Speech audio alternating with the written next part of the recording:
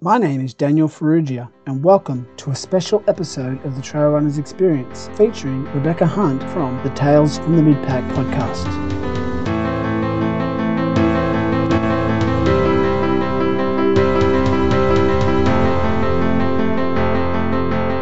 Hi, and welcome to Tales from the Midpack. I'm your host, Rebecca Hunt. So today we have a crossover episode. So welcome to Tales from the Trail Runners Experience. Podcast experience thingy. It's like Batman versus Superman, isn't it? Yeah, exactly. Yeah, excellent. I knew it was never going to be perfect, but it's good. We're going through our own little standard formulae from our own podcast. So I always ask people, when you're not running, what are you up to? What do you get up to? I'm obviously a podcaster, runner, and a running coach. So pretty much my entire life revolves around running. And also I'm a dad to three small children, and I spend a fair bit of time at home doing that and being supportive of my wife, who works more than me out of the home. But and so that's all. No, it's all pretty. Being at home a lot is good. So with the pandemic this year, my life didn't change a great deal in terms of having to go. I mean, my office is just down the hallway. And also ask how long you've been running and what got you into running. Like, it's obviously become a massive passion for you. But what started that? How long have I been running? So I've been running, I suppose, in different ways for my whole life competitively. So I was a pretty decent cross-country runner back in high school and represented at state level a number of times. And then I remember when I was about 19, I ran my first half marathon, and that was the Sydney Morning Herald half marathon. This is going back, that's over 20 years. And then I've got my first ultra. I ran my first marathon at 32 or 31. And then I ran my first ultra the following year, which was Eurobilla. And then after I did the Sydney Marathon, that was like, okay, I'm going to retire. 32 is far too old to be running. And how little I knew. And since I've actually run a lot, I've run more ultras than I've run marathons. I've only run 3 marathons, but a stack of ultras. And it's good. Now it's such a big part of my life. Yeah. I'm still not sick of it, so it's good. Yeah. Cool. But I guess, I don't know what got me into it. I think it's anything, when you see that you're kind of a little bit good at something, you want to do it more. Yeah. Do you find the same thing with anything in life? Yeah. I mean, I wouldn't say I'm good at running, but I'm good at persisting. And just when things get tough, keep going. So that's probably what headed me into ultras, really. Yeah. What do you enjoy about it, though? If what's one thing you enjoy? But there's probably many things. Getting out into parks, national parks. I don't think I've ever visited parks in South Australia like I have since I started trail running. Yeah. But that's been something I absolutely love. Running last night in Blair National Park, and there's this koala at eye level that was very quiet and still, and everyone else had missed, and I was like, hello. I don't know. I love being out in nature. So that's one of the biggest things for me. Awesome. Yeah. I probably should back up just a little bit. I wanted to, for my listeners, so you were a former guest on my podcast, and I've actually just been scanning through. This is episode 70 for the Trail Runners Experience. Mm-hmm. If we go back to episode 20, is when way back in 2018, that's when you made your first appearance. And I remember you had just completed your first ultra, I think. I think we met on the bus on the way up, and I was this excited little meerkat, just like talking to everyone. What are you doing? Couldn't stop talking. And then I heard your voice. I'm like, you're the guy from the podcast. That's so we great. Met on the bus. And you've obviously evolved. Your running has evolved a bit since then, and you're I guess, like everything in life, things grow and change, and now you just completed the 57, and now you've done a couple of hundreds. Yes. And so getting a bit of become a bit of a seasoned ultra runner. Yeah. It's weird to think of myself like that. Yeah. But I have to say, it's been in my mind lately now that I was able to do 100K successfully with not enough training, and I don't recommend that, obviously, but it's put the seed in my head of, could I possibly do a miler one day? Of course you could. And that just, if you'd asked me that back in the 57, no way, that's just crazy. That's way, way, way too far. What's the fascination with a miler? And I mean, I'm saying this as someone who who's getting ready for their first miler. I'm probably a victim of one of my passions, which is watching running films on YouTube. I love Billy Yang's work, and there's some really good Salomon videos and Ginger Runner, and I just see those journeys and I love those documentaries and what people go through and what they say they get out of them. And those videos have really planted the seed for me. Yeah. Like, I want to have that experience. Yes. Whether that's going to be wise or not is a whole other question. I think the further we go, the more... I always say, like, ultras are a really good revealer of your character, your true character. Yeah. It's like they say that with drinking as well. People, when someone is really drunk, you see what they're really like. And then, usually it can often bring out the worst in people. And I've seen the worst come out in people in ultras as well. Yeah. But I've seen most of the time, you see the best in people. Yeah. I think so. I think, for those keen listeners, we are sitting rather close to a train line, but it's okay, you'll get used to it. They go by frequently. Yeah. Just watch out for the freight trains. So last time we interviewed, a rat ran under the table. That's right. We were at the pub, weren't we? Yes, we thankfully didn't name the place. Yeah, we were. Yeah. That's right. Not good for, not hygienic, perhaps, but it was tricky. We were al fresco. Yes. Yeah. So we were thinking of doing kind of just a year wrap up.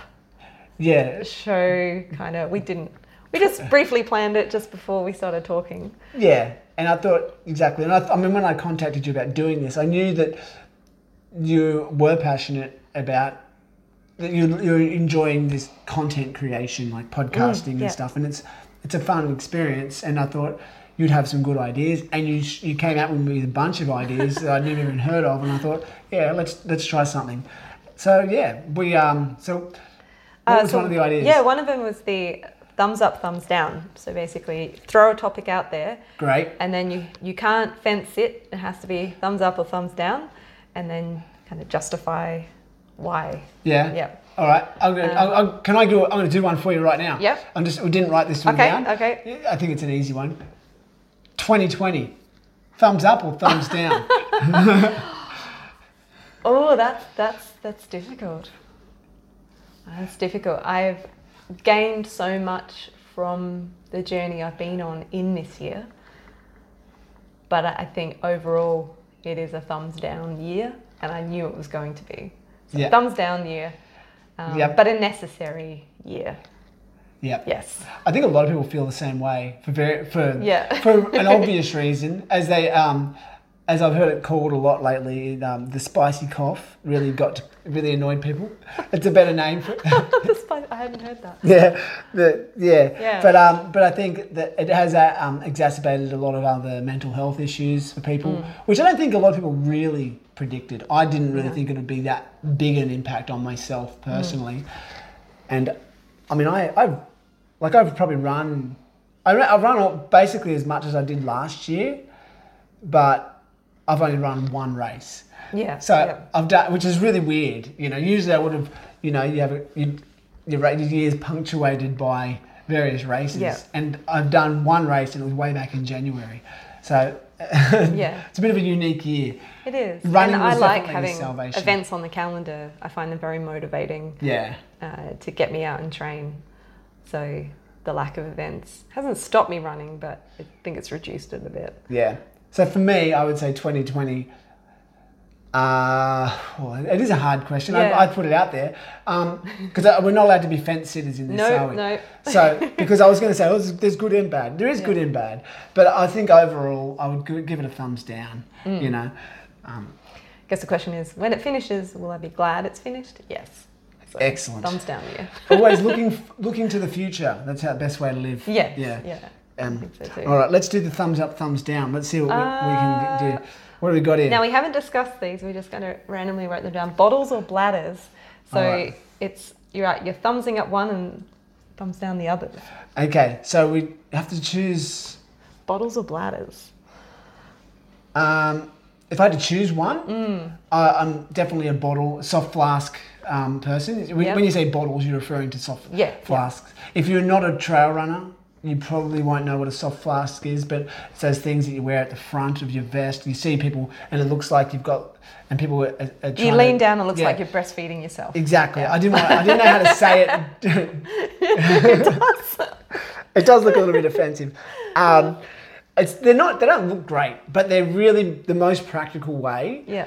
And you can be more aware of how much you're drinking. Mm-hmm. Yeah. Yeah. So. So your thumbs down to bladders, thumbs up to bottles? Yes. I prefer bladders. I don't like having things in my hands. I was running with some guys this week who were actually saying, someone was like, oh, the hand bottles look great. But they're like, yeah, but when you hook them around, that spot doesn't tighten properly and they leak. And I know, yeah. Yeah, and if you've got sports drink in it, like it's going to get sticky. Yeah. So I really like bladders, so you'd think I'd be heading towards a thumbs up. But for the very reason you said of you can't keep an accurate track of what you're actually drinking. Yeah. And that was one of my big issues last year, and then I had to keep on top of this year. And I'm still, like, every time I go for a run, I make a real conscious effort to try and take big mouthfuls out of the hose that comes from the bladder. And I think I've done well, and then I pull it out, and I'm like, oh, swear word, like there's more left than there should be, but I can't physically see it.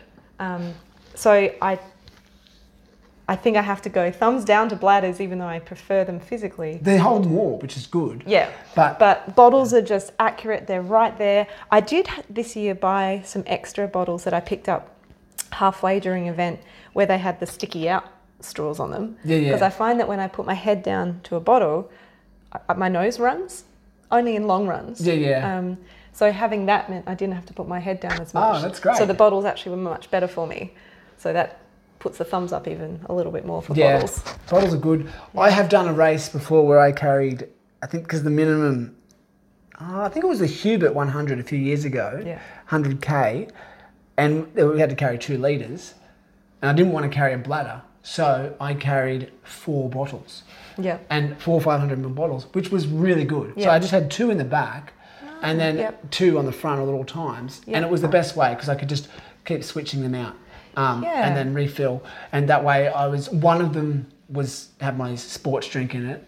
I think I had a bit of Infinite in it, and I just would keep refilling that same one. Yeah. And then the rest were just water. And I just was like, okay, I've got to get through this bottle in the next hour. Yeah. You know, and because really, I think sounds like for you need to put yourself on a time schedule.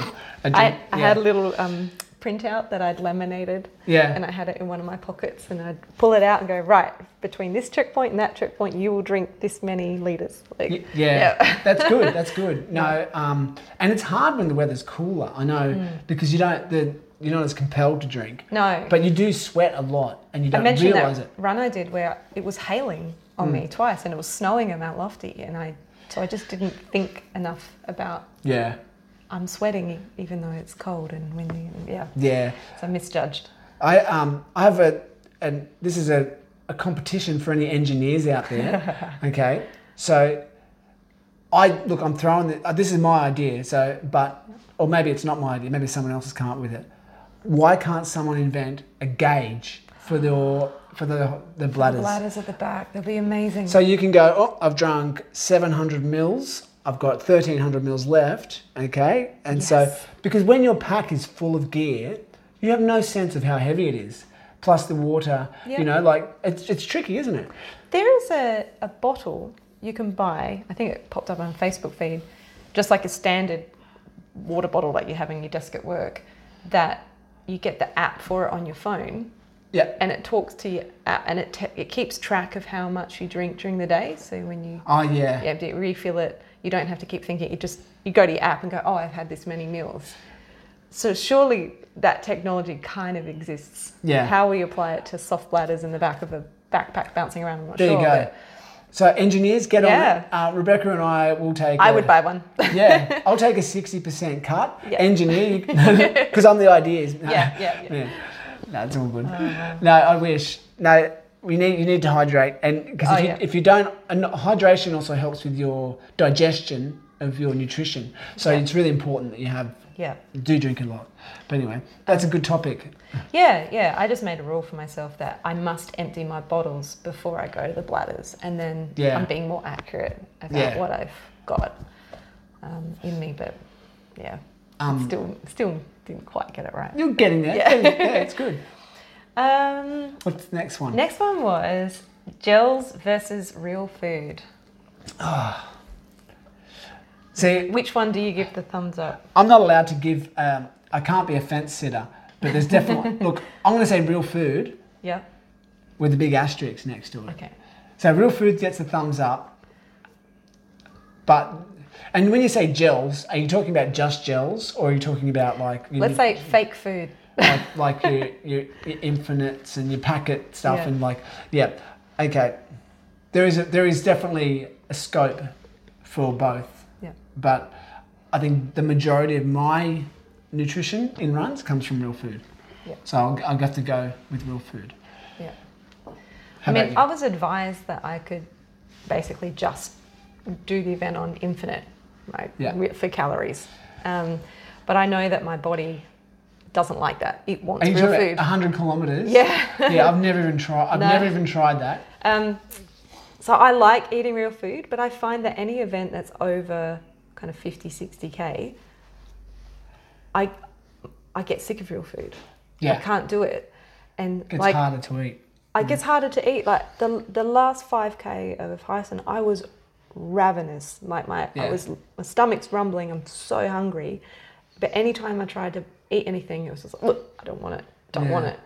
So I was just drinking water to try and quell the hunger pains for the last 5K. It was so crazy. I didn't know whether to force myself to eat and make myself sick. It was just really weird. And I think that my body, it's like the bottle bladder. Like I want to say bladders, but I think I have to be bottles. So I want a thumbs up real food, but clearly there becomes a point where my body doesn't want real food anymore. But I haven't explored gels, all those other things. Yeah. And I know that so much research has gone into them. And one of the main reasons is I just hate just that processed sugar content. That's what I want to avoid because it's so bad for you. But I think I have to maybe force myself to be more thumbs up, that I have to go and trust the research, the evidence, everything that they've done, and get into these things. Because big, thick, Cliff bars, big, thick, the seed bars, which are delicious and amazing normally. I go over 60K, body just doesn't want them. Do you ever eat, exactly, because GI distress is one of the number one causes of race failure. Yeah. And do you ever eat like sandwiches or anything like that? Yeah, I love a Vegemite sandwich, but then I just worry it doesn't have enough calories in it. You've got to eat more. So most 100K ultras that I've done, especially in recent years, I will eat at least, as part of my thing, I'll have at least 4 sandwiches throughout the day. And so that's coupled with everything else. Yeah. My philosophy with real food is eating a bit like a sparrow. So constantly pecking away, but just from very early on as well. Yeah. Like I will have something, I will start eating within the first 5 kilometers. Yeah. And while the guts are good, you get the food in. So maybe I need to front load more. Food. Yeah, absolutely. And it's it is hard, but it is that you're not going to get through an ultra on just those sugar drinks and gels and stuff. I mean, some people can, and but I think Yeah, I you did need a try nutrition the plan. blocks beforehand. Oh, I like the shop blocks. Yeah, I enjoy those. It seemed like it was good. It's just like quick and easy to eat, but then my stomach just went, boom, just bloated out. It didn't like it at all. And I'd chosen the margarita flavour because I thought sounds fun. Might have a bit of salt to it, so it didn't seem so sickly sweet. Yeah, but you got to have some saltiness for sure. You know, have you ever tried Maurten? No, I've never heard of it. Maurten is what Kipchoge, the marathon runner, has had, and it's a different kind of product. Yeah. It's a little bit expensive, but the way it's absorbed into the body is different. Okay. It's absorbed into the large intestine. No, the small intestine. Yeah. It bypasses the stomach. It forms a what do you call it? A hydrogel. Yeah. So you drink it. You can have it as a gel, or I've only ever had it as the powder in my drink. It tastes really quite neutral. Yeah. It's not sickly sweet. Well, that's good. Yeah, it's very easy to drink.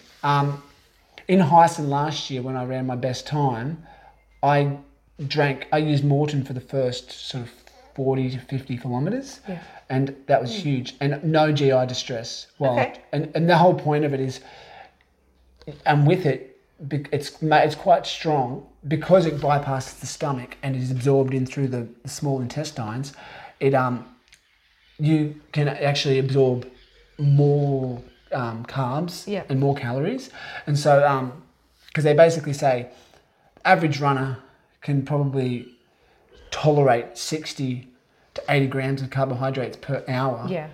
But most people, like elite athletes, train themselves to eat more. Yeah. But when we try and eat more, we get sick. Yeah. And so, Maurten is different in that it has more, so you can. It's great. I would recommend, and I'd say this to anyone. It is a pretty good product, but it is more expensive. Try it out on like a longish run, maybe 2 hours, not too long, but have it on an empty stomach just to test it out. And so maybe if you're running, if you get out in the morning, have it maybe have a light breakfast or no breakfast at all. Yeah. And the first time I ever did that, it was amazing. I remember I did a run out the Uni Loop. I was training for the 6 hour, and it was so, like, it was night and day how good it went into my body, and how I was just like, oh, and I did a couple of hours and I was like, I feel fantastic. And that's even without any caffeine. Do you ever have caffeine? No, I don't. Oh. That's, caffeine's good. That's a whole other topic. Yeah. You should include that. Yeah. But you've got to be careful with that too. Yeah, I've heard you've got to be careful. I kind of have one coffee in the morning, that's it. So I figure playing with fire if I start putting that in my system. And when I go for runs normally, I'm always on an empty stomach. I don't eat before, and most of my runs I don't eat during, and so I probably need to train for that more. You got to train the belly as much as you train the legs and the lungs. Yeah. But definitely. What's our next topic? Next one. So we found some frivolous ones. So you get those running shorts with this is not frivolous lining in them. Yeah. And then the question, we saw that pose somewhere and we thought it was funny, was, so then if it has that lining, do you wear underwear or not wear underwear? So which are you giving the thumbs up? Underwear or no underwear and shorts with lining? So shorts with lining? My favourite shorts. Because I hate chafing. Chafing can derail your race. Mm-hmm. And, we've got to take care of the nether regions. And I am going to say, if I'm wearing those particular shorts, which I do, it's no underwear. No underwear. Yeah, because these are not the ones. The ones I run in don't have that net. They have like a proper built-in, like to the shorts. So don't worry, I don't want to be too free. So I'm going to go thumbs up to no underwear when wearing those. Freestyle. Yeah. How about yourself? Well, I knew someone who went freestyle, and I just always thought, the running shorts are so short, and those things aren't super tight. And so I just, out of paranoia and out of it feels weird because it's not what I normally do. I'm underwear all the way. I don't care what lining the shorts have. It depends on, for me, it thumbs depends. up for underwear. Fair enough. It depends on the lining for me. Like it definitely, I used to run a lot in much shorter shorts. And that was from back in the day when I used to do cross country and so I would be, I don't know, like that just was the norm. And then I've watched shorts get longer and longer. And then you look at someone like Courtney Dauwalter and she wears shorts that go down to her knees. Yeah. I think that's too long, but you know, I can't really tell her what to do. She knows what she's doing, and but I couldn't do that. But chafing's no fun though. So, no. But I used to in those short shorts. I definitely wore underwear. Don't worry. I wouldn't subject the world to that. No. You wouldn't want to have a fall and then like something. Oh God. Something fall out. Another one we had was in summer, there's always that battle of, you know, you want sun protection, but you don't want to overheat. So what gets your thumbs up, sun cream or fabric? Probably fabric. Yeah. Or, actually, no, there's another one, but I'll let you go first. Oh, it's good. I know your joke about... excess body hair. Yep. That's it. Perfect sun cream. I'm a pretty hairy man, so it's helpful. So if you want to, ladies, if you want to get more sun protection, maybe human growth hormones, produce some body... Oh, no, I'm being silly. Get the body hair going. Yeah, no. But yeah, I don't wear sun cream anywhere near enough. But at the same time, part of the reason I don't wear it is because I don't like the way it feels, especially when I'm sweating and if you sweat if it's on your face, it goes in your eyes. It stings. Yeah. How about yourself? Yeah, that's hard. My skin hates sun cream. I get pimples from sun cream, no matter how good the sun cream is. But I hate being hot. I hate feeling like I'm dressed in long sleeves and everything in summer. Yeah. It's like, it's summer. I want to, And I'm also, I remember listening to a Trail Runner Nation podcast where they had a professional on talking about trail runners and vitamin D that think that, you know, we're out for hours in the sun, therefore we get lots of vitamin D. But apparently because we cover up and even when we use sun cream, we're actually blocking that. And so we actually get, vitamin D deficient. Yes, even though we're out in the sun for hours.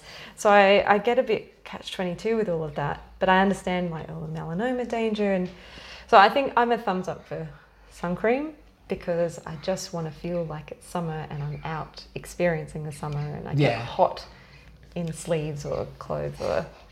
And I was saying that, I read something recently in a thread where someone was commenting that muslin that a lot of people put on and especially put over prams doesn't actually block UV.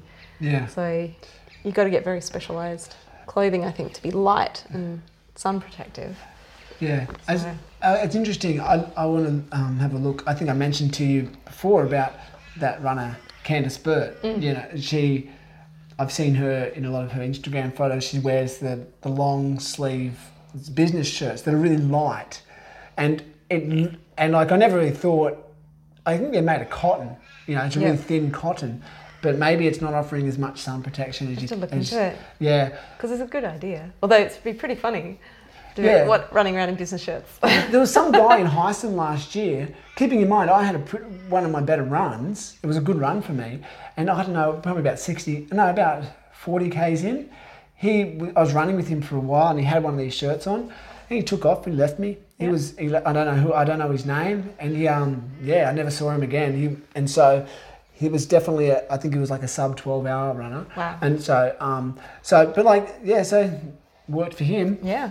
But you know, there's difference. I mean, Hyson doesn't often get real hot, but because of the time of year. But I mean, this time of year we're in December right now, and so you know, even a day today, which is only destined to be about 32, which is quite still hot though to run in. You know? Anything that gets into the high 20s and beyond. And we're definitely into that time of year where the sun is just biting. Yeah. You can really feel it. Yeah. My biggest problem is I'm always having to wear hats because, you know, I'm losing the hair on the top of my head. So I'm told. Because I look and I can't see it. So it mustn't be real.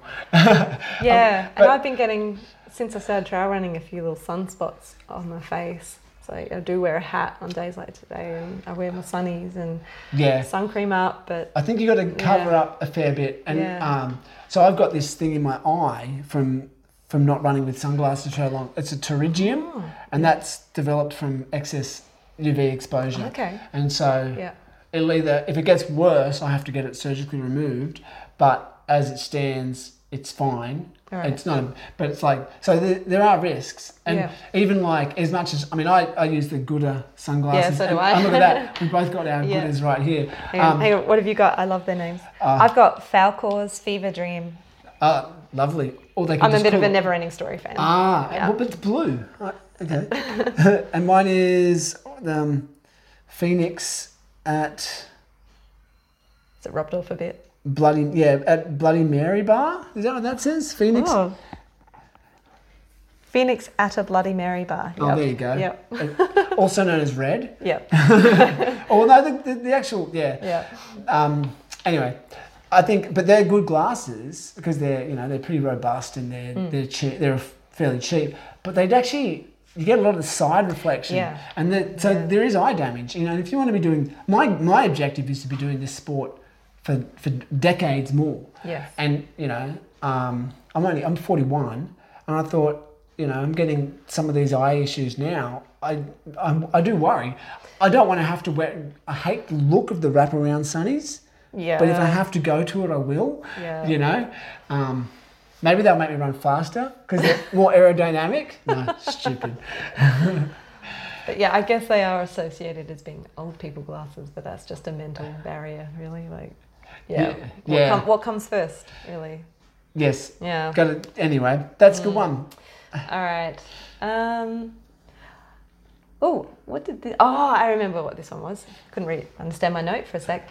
Single use or multi-use is what I'd written down, and that was about you go out running, you come back in, what do you do with the clothes? Do they get washed or do they get used again? So thumbs up to, single use, you've got to wash your clothes every time, or thumbs up to multi-use going, she'll be right. Bit of stink never hurt anyone. Yeah. So you're all about hygiene. That's good. No, I'm a multi-use person. Oh, you are a multi-use. I'm absolutely multi-use. Good. I'm thumbsing up that. Yeah. How many reduces times? The laundry? Oh, that's a good question. When does it become socially unacceptable? I'm a smell test person. Yeah. I pick up a top and I bump that, and I look at it. If I can't see anything, it's already halfway to being back in the cupboard, and then I just give it a whiff. Yeah. And if I flinch, it goes in the wash. That's pretty much That's it. good. Is that for all of your wash? That's for everything. Yeah, I know. Oh, look. And when you've got children, I know, like it's, otherwise the washing just never stops. Yeah, I'm sure it does. And so, you can't wash everything. My kids will wear something for 5 minutes and then they'll throw it in the dirty clothes basket. Yeah. And I'm like, what are you even doing? It's just, anyway. Yeah. I'm going to say thumbs up to multi-use, unless I do have some decorum because I'm a sweaty, stinky dude. I will, if I'm going to meet someone for a run, I'll go and get my cleanest shirt. Right. And I might even put clean socks on. Yeah. But like, I don't know, I've got lots of running shirts, but there's a handful that I wear more than others. Yeah. Because they're comfortable. Yeah. They're the most comfortable. Yes. And I don't know, also I think there's a little bit of a, I get a bit of mojo from certain shirts. Yeah. Do you ever get that? Do you have certain shirts that make you feel good? Yeah, I do. Yeah. I've got a blue Kathmandu one, which I really like. Yeah. Yeah. That's good. But when you were talking, made me realise that lately I've started to go, so those socks, do they need to go in the wash? That was only a 5K run. Exactly. Oh, look, don't worry. And then I put them somewhere so they air out and they're perfectly dry. And but I'm a bit, really, I should just throw them in the wash. But... Generally, socks are the last thing I'll wash. Okay. They get the most runs, which is gross. Well, I'm new to multi-use socks. No, I'll tell you why. Because I always lose socks in the wash. And then I've got a couple of really good pairs of anti-blister socks that I've just been loving, and they they don't smell as much because of the material they're made out of. That's what they market themselves as. It's the 2XU ones. They're really good. And the way I see it, the socks are as far from my nose as they can be, so I can't smell them. They're way down there on the ground doing their thing. My feet are going to sweat if they're already. I mean, if I can smell the socks when I put my shoes on, then maybe it's time that they have a little bath. But yeah, I'm it's on gross, that. Two uses max. Yeah, doesn't matter the distance. Fair enough. That's where I'm at with socks. Yeah, maybe I need to change some of my habits. I probably have better. Yeah. Oh, my feet don't smell. My wife would tell me if they did. Yeah. Oh. But anyway, that's a good one. I think. Yeah. I think you can do too much washing. You wear the shirts so much and they start to wear out. Pilling and all that. Yeah. Speaking of shirts, our next one was, you sign up for an event and there's always merch. Yep. So race shirt or no race shirt was the question. Which one do you thumbs up? I've evolved on this one, but I'm going to go with yes to race shirts. Yeah? Yeah. My when I first started getting into the longer stuff, I would value the race shirt over the medal. Wow. And I remember the first time I attempted Hyson, I actually DNF'd. Yeah. Back in 2013. Yeah. That was a super hot year, wasn't it? Yeah, it was a hot year. And I remember I'd actually paid for the race shirt beforehand. But then when Ben Hockings, the race director, was like, "Oh, your shirt's ready," I'm like, I don't want it. I refused the shirt because I did not finish the run. And even if he had given it to me, I wouldn't have worn it. Yeah. And so I felt like I had to earn the shirt. Yeah. And they're a good memory. And I do have Hyson shirt from the following year, which I wear all the time because that was my first proper 100. And it's not the most attractive shirt. I think it's a little bit but I like it because it's one of those ones that gives me mojo. Yeah. So definitely a thumbs up for race shirts overall. Yeah. How about you? When I started buying the race shirt because I thought it'd be a really good memento. But I find I absolutely hate the fabric, and everyone seems to use the shiny fabric. Like they're getting sports stuff for staff at my work, shiny fabric. Like it's that the heavy stuff. It's not heavy, but it's just shiny, and I don't know why, but I just hate the feel of that material. It's like girls. It might be the same with guys, but running pants. They're all this tight, lycra-y, shiny fabric, and I hate it with a passion. But if I buy, and it's so rare to be able to find anything cottony, but if I do that, they never have any pockets. I don't know why. Yeah. So I hate the fabric, and they always do round neck, and I hate round necks. I always feel like I'm being choked. Yeah, I agree. I agree on the round neck. I want V-neck, and I want a soft, cottony feel fabric, and it doesn't exist. And so I find that, I've ended up buying a really nice medal rack. Yes. And so I keep the medals from events that are really important to me, and I have that as my memento instead. Yeah. But at first I was like, I'll buy all the t-shirts, it'd be so cool. And then I try to wear them and I'm like, I hate them. And it's no particular event or anybody, it's just across the board. Yeah. In most sports, I think. So it's like the fabric everyone else loves, I hate, and I don't know why. It's a sensory issue, I think. Yeah. It is an interesting thing. It's a funny thing, going back to the actual race shirt, you're right. I mean, I was thinking about when I did the Sydney Marathon, I remember I was running along and I was such a rookie back, in terms of, I did the Sydney Marathon. I ran a PB for the half marathon. Yeah. The first half. Yeah. So that's how you know you've gone too quick. Yeah. And then I was a lot slower in the second half, but I still finished in 3.5 hours, so it was all right. But I'm running along at about 20 Ks, and I was running with the pacemakers. It's a big city marathon, and I was running with the three. I forget which. It was either the 3:15 or I think it was probably the 3:15 pacemaker. So I was well ahead of schedule, but I felt really good. And then the pacemaker was really chatty. I don't know if you've ever run in a big city marathon or anything like that. Probably McLaren Vale Half's the biggest. And the pacemakers sort of have a job, Yeah. you know, to really encourage people, obviously keep people on the schedule. And, you know, I think it's great. I'd love to try it one day. And I was running along with this guy, the pacemaker, and he was, you know, probably in his 50s, but he was incredible. He was 3:15 pace was very easy for him. And there was another guy in the group who was wearing a 6 foot track shirt. Yeah. He'd obviously completed that. The pacemaker's like, going, oh, you've done 6 foot track. You should be up the front somewhere. And he's just really talking this guy up. And I was like, oh, he does look really fit. He had massive calves because he was a trail runner, obviously. Yeah. And 6 foot track is in the Blue Mountains. Yeah. I think it's like 46 kilometers or something like that. And I thought, oh, I'm going to try and beat that guy. And I mean, even though my race fell apart, his race fell apart even worse. Yeah. So I did beat him. But it was interesting though, because I sort of think when you see people front up to races wearing a previous race shirt, you go, it does send a message. It does. It's funny. Yeah. It's like, oh, this guy or lady knows what they're They've doing. done that. Yeah. No, I agree. Yeah. But I think the only one I've bought in the last 2 years was Hyson last year. The photo that they used was from my birthday.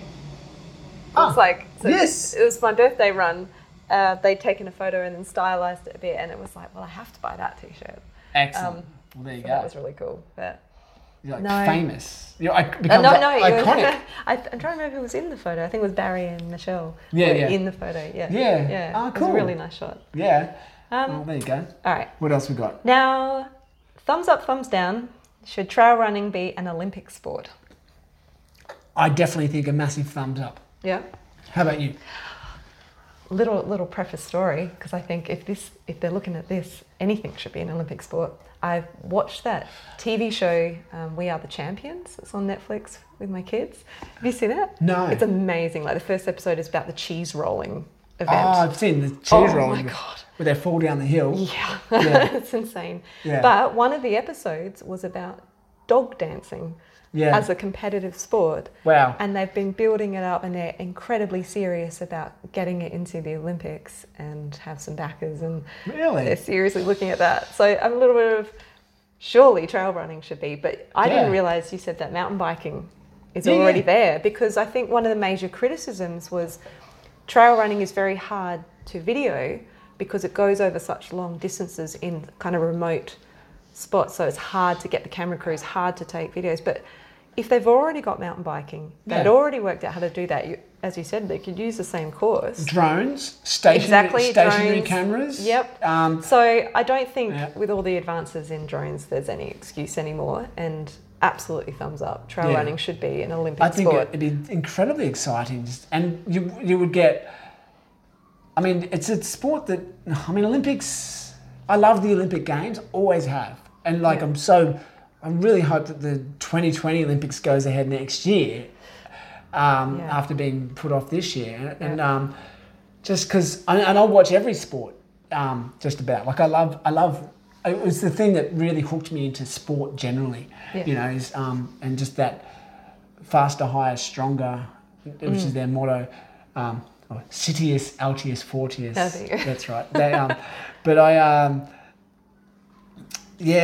know that like you could utilize the mountain bike course, and even say they do a loop that's like a 10K loop, and they could do it a couple of times. So for spectators, it's great. Yeah. And you know, it's not hard to find. Most Olympic cities have to have some form of there's prerequisites like. Okay. You know, can you just? Yeah, I just think it'd be really cool to see people like, you know, Killian, like flying down these hills. It would make a great spectator sport. Would raise the profile of the sport.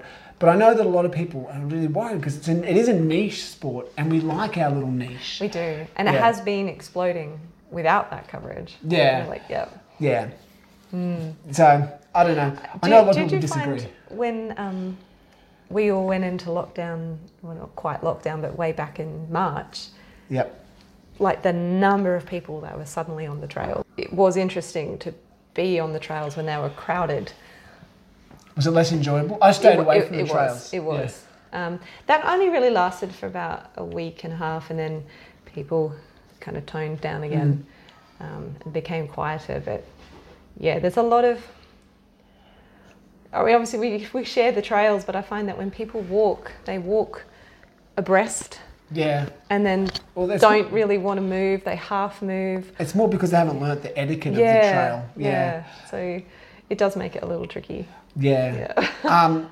It's funny this year for that very reason, I started avoiding the trails a bit because I know one day I ran down to my local trailhead, and the car park was just full of cars. Yeah. And it was the middle of, because everyone, what else are they going to do? And there were cars parked up the street here and there. I'm like, I'm not going up there. No. And so I just ran on the road, and I just went along the Torrens River. Yeah. And then it's really influenced the way my year went, because I started just going, I'm going to use this time to really develop my flat ground running. Okay. And it's been good, you know, like, and I've actually fallen in love with running in a rhythmically again, you know? Yeah. And so I haven't done as much elevation this year, but I do feel like I've developed my my overall running fitness, you know? So interesting. But that was a bit of a tangent, but it's still good. So that was our thumbs up, thumbs down. Yeah. And then what else we got? Your suggestion was to have a bit of a top highlights of the year, like best running moments. Top 3 for 2020. Top 3. I've got, I can think. Do you want to go one each? Yep, and it's all right. 1 by 1 to 1. Okay. Would you like to go first? Oh. Or if you haven't got one, I've got one to go. Well, my obvious one would be Hyson. Yeah, knocking that out. So, second 100 and... Are these in no particular order? Yeah, no particular order. Okay, good. Hyson was one where I knew it was going to be super tough physically. Yeah. And therefore it would be solely a mental game, probably by Mount Compass. And I was actually really looking forward to that. I wanted that mental challenge. I wanted to... Why is that? Do you want to expand on that?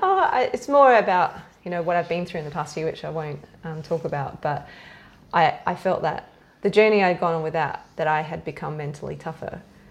And I don't know why I felt the need to prove it to myself, but I just did. And so I didn't deliberately not train properly. It's just what happens. And then I was deciding, do I drop to the 60? Do I pull out? And they went, no, it's going to suck. It's going to be tough. Prove to yourself that you can get through that. And so I did. And when I hit that wall at about 50K, it was really, I talked before about how I've heard on the Trail Runner Nation podcast, someone saying, when you go into an event, your why has to be bigger than any reasons to quit. And so when I hit that wall, which was inevitable, there wasn't even a question of dropping out. It's like, no, this is exactly what you're here for today, to get through this. And it was just wonderful. And at the end, the video I made, I said it's indescribable, and I still can't describe it now, the feeling of pride that you get. Yeah. But if you're all trail runners, then you understand that. Like you push through something hard and you get through the other side, and it's the best feeling in the world. So the deeper the down, the higher the high. Yeah, that's exactly right. Yeah. That's great. So that's mine. And maybe it was a sense of like catharsis for you. That feeling of having to do something that hurt you, to just as a way of, I mean, that very specific day of Hyson last year was the catalyst for the emotional journey. And as people who know me know, it was physically a very interesting day for me last year as well. So to prove that I could also learn the lessons of that and end the race healthy this year. So physically healthy, that was important too. Which you more or less did. I mean, everyone's going to feel pretty crappy after 100 Ks, but you did end up in hospital. We were discussing before that I seem to have some natural blood pressure issues, like it's naturally low, and I've got to work out how I'm going to manage that. Because I did have a little funny turn about an hour after the end, but it's, just some research and just further work on that and work out how to manage. I think that you've got, you, even by your own admission, you got through this year's run on a lot less training. Yeah. So nutrition and hydration strategy improvement. Yep. With a little bit more training. Yes, definitely. You'll the sky's the limit. You've definitely proven that you've got the toughness now. Yeah. So like I mean, this is the coach coming out of me. Okay. You know, the next time that you run it, you're not just running it to do it. You're running. Yeah. You're competing against. Although it's going to be 10K longer. Yeah. And we're going to be going. I know it's a different race. We're going to be going kind of the hilly up stuff. that super steep bit when you come out of Yulti, and then by my Ponga it might even be getting dark, and you're going up that. I think it'll instead of down that. Yeah. A much harder race. Yeah, different. It's going to race. be interesting. But I still think you could surprise yourself. All right, we'll see. One of my top running things from this year was a particular month, and that was so in June this year. Just because looking for things to do, I took on the Calendar Club Challenge, and that's where you run a kilometre for whatever day of the week it is. Yeah. Oh, whatever day of the month. Okay. So on the 1st of June, I ran 1K, 2nd of June, 2Ks, Yeah. and then so on and so forth. And it was an awesome experience, and it was both way more enjoyable than I expected, but also got way more challenging. Got very challenging towards the end. So first week, I think I did about 26 kilometers or something. Yeah. Which is virtually nothing. It was really. Yeah. And you'd go out, and I remember the first day, my wife was out the front, and I said, "Okay, I'll be back in about 5 minutes." And I mean, literally 5 minutes. Yeah. And I ran 500 meters down the road, turned around and came back. And that was day one. Wow. And then. Yeah. Adding a kilometre each time. And it started by the 10th of the month. I remember I was like, this is fun. It was like, okay. And then every day from then on started to get a bit harder. And then I think week 2 I did about 70 something kilometres. Yeah. Week 3 I got up to over 100 something kilometres in the week. But the last 7 days, I ran the biggest week of my life. Yeah. I ran 189 kilometres, and I got it done. And wow. And so it was great. It was a huge month in the end of running, and I really am so glad I did it. And I came out of it feeling really fit, because it's like, but so the first in the last week. I was avoiding elevation for a bit. I was just like, it's just taking so long. It just became such a huge part of every day, okay, I got to go and do 28 kilometers today. And, and then 29 kilometers. And there were and I was trying to do all the runs in the morning so that I had maximum recovery time. Yeah. Because if you do it in the afternoon or the evening, then you're forced to do the remainder of your runs in the evening. Yes. Because you don't have enough time to recover. Yeah. If you go out. And so, I did one run that was I think it was when I was about 28 kilometres, and I couldn't get out until 9 o'clock at night. Wow. That was really mentally very tough. Yeah. So I was just and I recall my wife was actually on call because she's a nurse. Yeah. And so I couldn't be more than 10 minutes from the house. Yep. In case she got a phone call. I had my phone with me. And so there was lots of little loops around the neighbourhood. And it was just run a couple, I'll go up this street again, down this street, and hello again. Yeah. Yeah. But nevertheless, I think there was a real mentally toughening experience. Yeah, I don't like loops and doing something. I did the driveway challenge during lockdown recently, and just going up and down my driveway 160 times. Yeah. That's what it ended up being. And I looked up at that driveway at the start of the hour going, I don't know if I can do this. Just the mental challenge of that boredom because I did measure it. I can't remember what it is now, how many metres my driveway is, but it's not very long. But those sorts of things are hard. Yeah, I did that. Like I said, you did how far? 10? I think it was 7K in the end. Yeah. With about 240 elevation because it's a slope driveway. I did 5 kilometres in my driveway, and even though I think my driveway is a bit longer than yours, I found it impossibly frustrating. And all the U-turns. You have to keep constantly slowing down. Ankles get sore, don't they? And I found I had to start changing direction the other way. Yeah, I did too. Yeah, because otherwise I was sort of alternating every time. You get a little bit dizzy, don't you? And you can't get up to a proper pace. No. Yeah, it is frustrating. And my son came out and joined me for the last about 5 minutes. Yeah. Up and down. Yeah. It's good. Yeah. It's mental toughening. You know? All these things. I think every run matters. Yeah. Yeah. All right. So another one for me was the TRSA V4 series. Yep. I think because the government had just announced like you're allowed to go out exercising with somebody. They'd realised, oh, that's a safety issue. You need to have someone. And so it was just lovely. It became a real focus of meeting a friend somewhere and doing, because there were 8 different courses you could do. So I don't usually go to Mori Alta, but that's where someone wanted to run, and there's somebody I'd never really run with and really liked, and so it was great. We got to have a couple of hours just chatting in Mori Alta to get the 21k loop done, and then did a few different loops in Blair National Park with different people. It just became a real way to catch up with people one-on-one and just have a good chat and a good run. Yeah. So that actually was really special in that way. That's good. Yeah. Yeah. So that's that one. That's awesome. I didn't participate.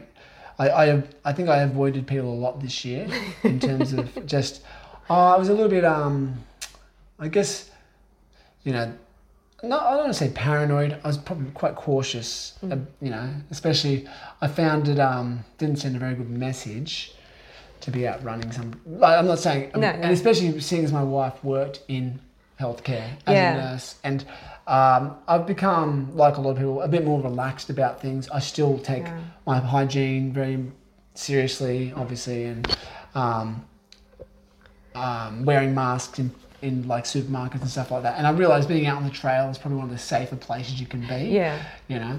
But I think I didn't take it seriously enough at the beginning because, you know, I work in a school and they weren't shutting them down. So you're in a room with lots of people, you're all using the same toilets, the same door handles, the same lights. So it's like you're just in constant contact with hundreds of people.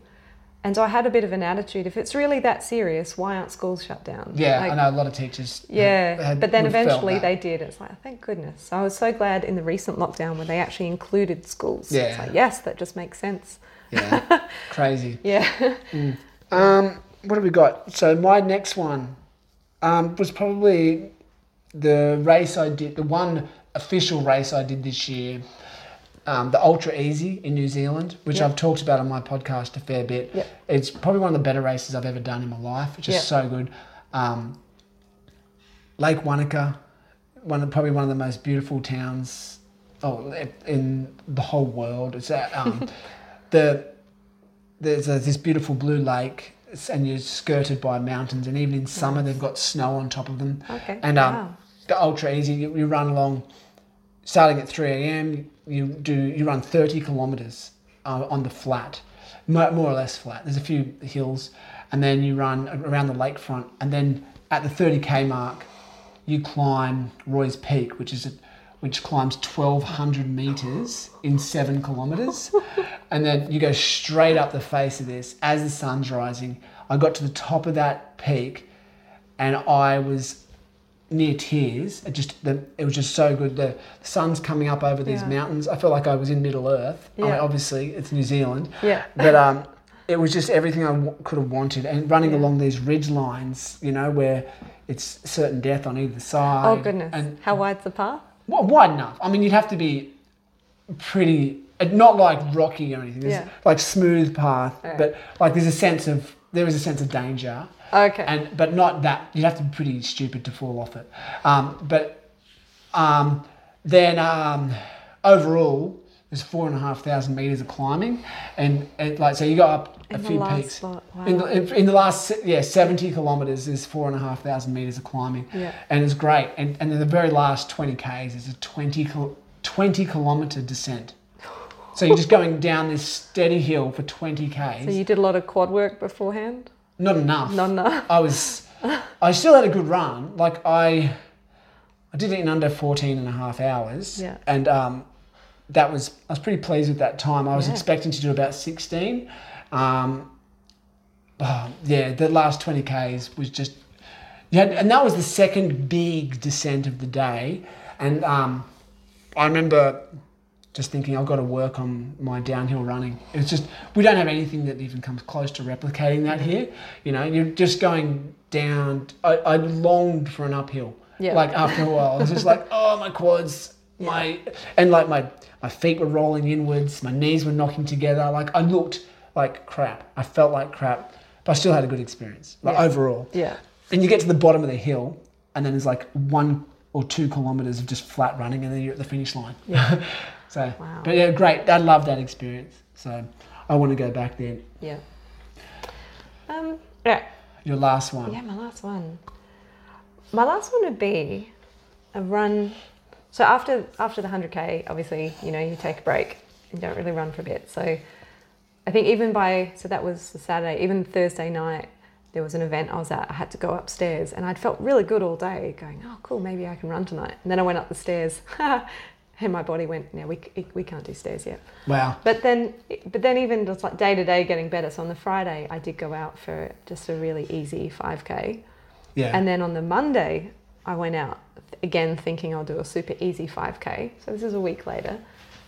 And I have never felt more amazing on a run ever. I don't know why, but I just felt like I was free. You know that runner's high? Like the whole run. So how many days after? This is a week and a day after. 100K legs. And so I went out for an easy 5. It ended up being a really good solid bits where I was trying hard 10K. And I hadn't taken a head torch, so the last 2Ks was in pitch black. I had to shift to Queen's Jubilee to make sure I wasn't going to trip over. Wow. But I just felt so good. I didn't want to stop. Yeah. And I just seemed crazy, but I just went with it and had the most fun run I've ever had. That's like, I call that the 100K legs. Okay. After, I get a similar thing. A lot of people do. Yeah. And I think it's got a lot to do with you've recovered from the your muscle. I was going to say muscles. Your muscles have recovered more or less, but your aerobic fitness is at an all-time high, and and that's what it is because you've just done a really long run, and so aerobically you're at next level, and so.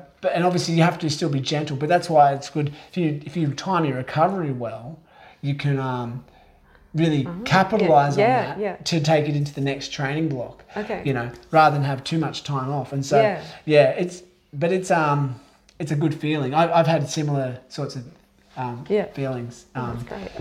That's how you know you did better than before. That's a great thing to think of. So that recovered run. Yes. You know. Yeah. That's awesome. That's cool.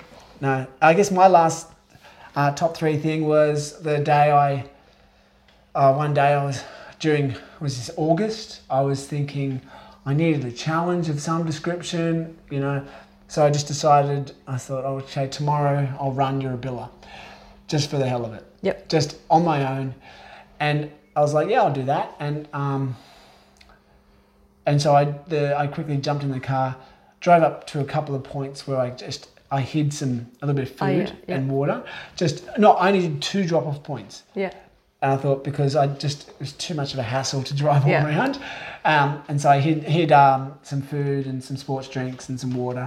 And then I set out from home at like 5 a.m. And I did basically the Eurobilla course, not the 5 peaks, the Eurobilla course in reverse. Yeah. So you could call it 5, but the actual Eurobilla trail from start to finish. And I did it all by myself. And I thought, this is going to be kind of weird and tough. And it was really cold and foggy, so it was lovely. I love it when the trails are foggy. And I remember my wife challenged me. She said, see if you can do it without listening to music or any podcasts. So I ran the whole way on my own, just in my own head. There you go. And I did not get bored. No. It was really, because usually in a race I never would use it. Yeah. But in training runs I'll quite often depend on it. And it was great. Yeah. So had a really good experience there. I would highly recommend it. So that's our top. That's my top three. Yeah. And that's your top three. Yeah. I think we've covered a lot of ground. We have. And so yeah, and fun little and thumbs up, thumbs down. Yeah. Yeah. What's next for you? First crossover. Oh goodness. Do you have any other races before we wrap it up? Yeah, I usually ask people, what have they got coming up on the calendar? For me, it's Hubert next year. Just going back to the very first big event I ever did. Yeah. Now that I'm not so terrified. Which distance? The marathon. So that's one where I hurt my ankle and I didn't know how to pace. Like I'd never run over, I think it was 21 kilometres going into that. Oh, wow. So you just thought you'd double it? Yeah, why not? So I was going to do that this year, but that got COVID cancelled. So that's it. Shifted that to next year. So yeah. That's what's next. I got Anstey this weekend. Just go have a little bit series? of fun. Yeah, I signed up for the medium course in that just to just put things on the calendar and tick it over. Yeah. How about you? Yeah, well, my next thing on my calendar is also Hubert. Oh, yeah.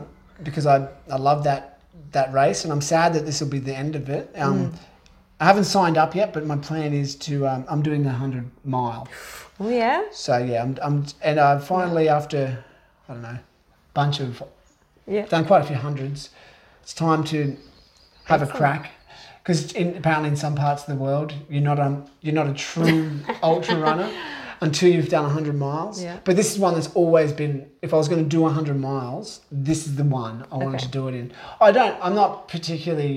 like the idea of sort of mastering a distance. Like, and sort of going further and further and further is not always better, but in this case, like I want to come back down and do some faster 100k runs, but I just want to really test myself and go 100 miles, do a pretty good show. So I'm getting into full training now. I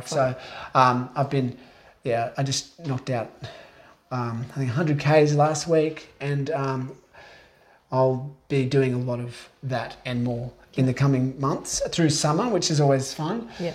Bit of strength work, keeping consistent. So I guess we'll see each other up there. Yeah, we will. And some capacity. Yeah, I intend to do hopefully a podcast with a couple of people, and I'm going to do a car trip. So it'll be a car trip podcast. Great. See how we're feeling, and then kind of trip back what it was like, and we can try and grab you while we're there, find out how you went. Yeah, that's good. If I can be what's the word? Compass mentis. Yeah. I'll probably. I remember last year or the year before, or whenever it was on last, I did the 50k with my wife, and we came across quite a few of the 100-mile runners. We caught up to Kate Sieber. Yep. And she. Was she walking by then? Because she had a great first. About 90 odd K. I tell you where we passed her. She was within her last 15 Ks. She was going up St. Mary's, and she was fantastic. She had a big smile on her face. Yeah. She's like, I feel great. I'm tired, but this is awesome. And it was just like, yes, I love it. I love that. Like, she's probably had loads of ups and downs, but she was at that time. Because at that point she was battling a really sore hip, which was from an injury previous to the event, and just went. Yeah, well, I'm going to finish. And she did great. Still did a good time because she'd done so brilliantly the first part. Yeah. And I think she got on the podium, if I'm not mistaken. So that's pretty cool. And so so I'm just gonna. It's time for me to go and to get it done. And I want to have a good run and have a good experience, a trail runner's experience. Hey. I've never done that in any episode. It's only taken 70 episodes. Anyway. Yeah, and coming up on this one, we were talking before, next podcast of this will be Tash, who did the 200 miler. Yeah. And we were joking before, he said, well, she's not really a mid-packer. I'm like, well, technically she came second out of 3. So she is, this will be a tale from the exact mid-pack coming up next. Very much so. So there's my pun on my title. That's good. Yeah. She's a podium and a mid-packer, but she's generally pretty quick, isn't she? Yeah. That's awesome. Yeah. No, I think you're killing it with your podcast. I think keep going. And don't. Well, you've got multiple on the go. I know, too many podcasts. I know, everyone's sick of my voice, I'm sure. But no, it's been fun. Yeah. And I really enjoyed your time today. Yeah, same for you. Thanks for your time. And, all right. And I'll go through, and as always, I'll put links to anything that we've mentioned in the show notes, so you can check some things out. Yeah. And if you're listening to the Trail Runners Experience on my podcast, obviously, go and check out Tales from the Midpack. It's a good one. It's little homegrown one, you know. They're all single homegrown. mum, just getting it done when I can. But yeah. Some good people on there. It's good. Yeah. Inspiring. Yeah. Okay. All right. See you, Rebecca. Bye, Daniel.